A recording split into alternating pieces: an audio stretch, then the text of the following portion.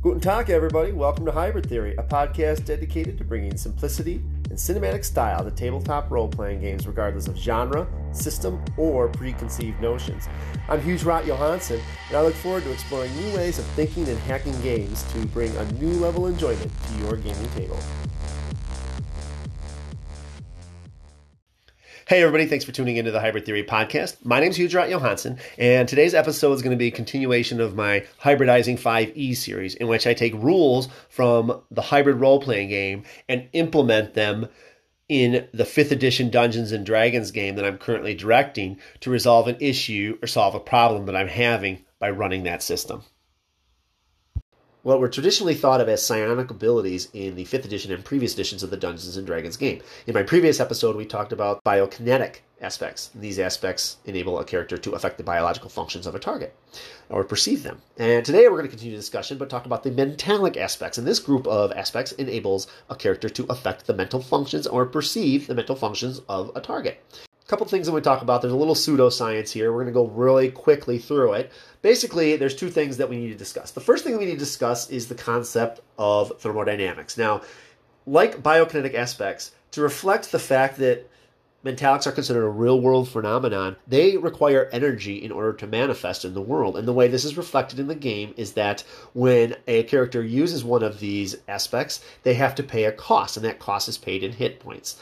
The second way that these are modeled on the real world, is that in the real world, the brain as we know it is nothing more than a large lump of nerve cells all mashed together. Now, these nerve cells are referred to as neurons, and unlike other cells in your body, like your red blood cells or other cells, they're not shaped as like a ball or a deformed kind of container. Instead, what they are is these spindly star-like things that have tendrils that go off, and they're all mashed together, and these tendrils all interconnect with each other. And so this giant mass or net of neurons has trillions and trillions of cells that are all together, and they're all touching one another.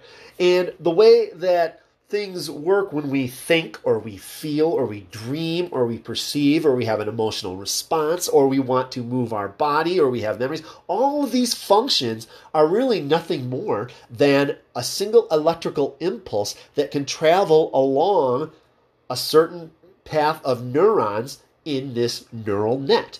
And each one of these paths is referred to as a trace. Similarly, every ability or every function of these abilities in the game are referred to as a trace. So when an aspect is purchased, then in addition to just purchasing the aspect, the player or the director, if they're buying these aspects or designing their NPCs, they need to choose which of these types of traces that they want that character to be able to perceive or affect. And the specific traces, the way they're kind of broken down is into these following categories. They're considered either a thought, a dream, a drive, an emotion, a perception, a memory, or motor control trace. A motor control trace allows you to think something and then move your arm or leg. So what will happen is if you wanted to paralyze someone, for instance, you would take the target and you'd suppress their motor control trace and then they couldn't move. So that's kind of how these work.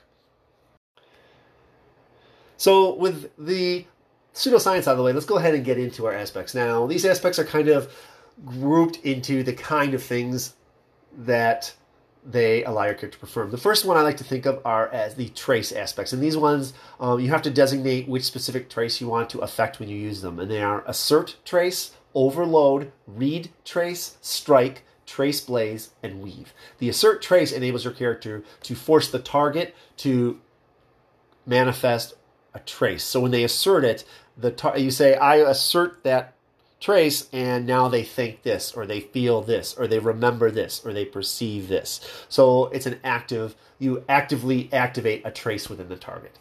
In other words, you control them. The next one is the overload, and this one basically enables your character to drive so much electrical activity through a certain trace that it becomes unusable. So you can use that one to prevent a thought, prevent the target from thinking or feeling or moving or things like that. The next one is the read trace. The read trace enables your character to read that all the particular traces of that type that are going on in their mind. So if you have the read trace of emotion, then you can read the emotions that the character is currently having in lifetime. The next one is the strike aspect. And this aspect enables your character to inflict physical damage on the target and the target perceives that damage as thousands of memories at one time if you strike their memory trace, or they perceive that damage as thousands of thoughts at one time if you strike at their thought traces and things like that.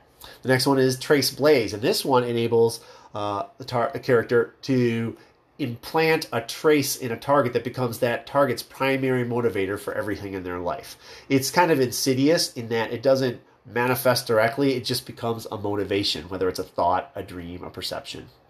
Finally, there is the weave aspect, and this aspect enables the character to perform really delicate procedures on the mental patterns of the target. So your character can remove a trace blaze, or the character can cause the character to develop a mentalic ability, or the character can actually heal a mental disorder like depression or schizophrenia or something like that. So that's the weave aspect. The next group of aspects I like to think of as global aspects. And the first of these is the assess aspect. And that aspect enables your character to uniquely identify a target and know all of its mental capabilities the second that they use the aspect on you. The next one is the augment aspect, and this aspect enables your character to increase one of the mental abilities of the target, ability scores of the target. It's very similar to the augment of the biokinetic aspects, but instead of affecting strength, dexterity, or the constitution, instead you can affect either the intelligence or the will of the target. Since characters in hybrid don't have charisma, and it's not a real ability anyway, it's not affected by this aspect. So there is no way to increase the charisma using mentalic aspects because it is not considered a truly scientific phenomenon. I will have an episode on the use of charisma and its replacement in the hybrid system. The next aspect group are the perception aspects, and there are two of these. The first one enables your character to evade perception. Your character, basically what your character does is your character shifts the aspect on a quantum level so that it is not in the current quantum reality. So what happens is if someone tries to use or detect your mentalic pattern, whether using magic or mentalics, they cannot, because in essence it does not exist in the reality. You can basically go in and out. This makes the quantum aspect unique in that magic can be circumvented using this aspect. The next aspect is the mind sight aspect, and what this aspect enables the character to do is detect all sentient mentalic patterns in a 360-degree arc based in their perceptual range. Again, perceptual range is another thing that we will cover in another episode going forward. Finally, we have what I like to refer to as our reactive aspects. Now, like the biokinetic aspect, there is a mentalic aspect known as resist, and this enables your character's unconscious mind to defend itself when a mentalic aspect is asserted against it. The other one is the glint aspect, and this one is unique in that if anyone attempts to assert a mental aspect against your character, your mind automatically reacts and knows who they are, where they are, how far away, and knows their and is able to identify that person by their mentalic assertion signature going forward. So it's kind of a detective type of aspect. It enables characters to kind of trace people and learn things about them, and takes away some of the sneakiness associated with using a mentalic aspect. So those are the 12 mentalic aspect descriptions.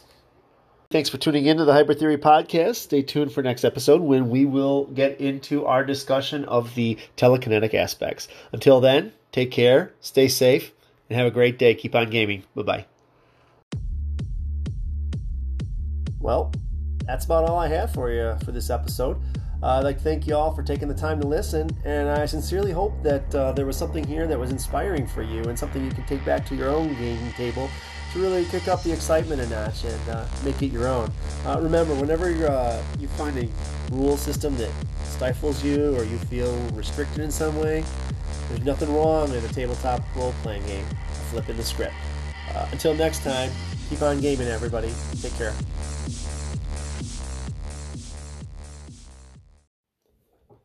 This has been a Hybrid Theory production. Intro music and outro music, Kiefer by Ahmad Judah.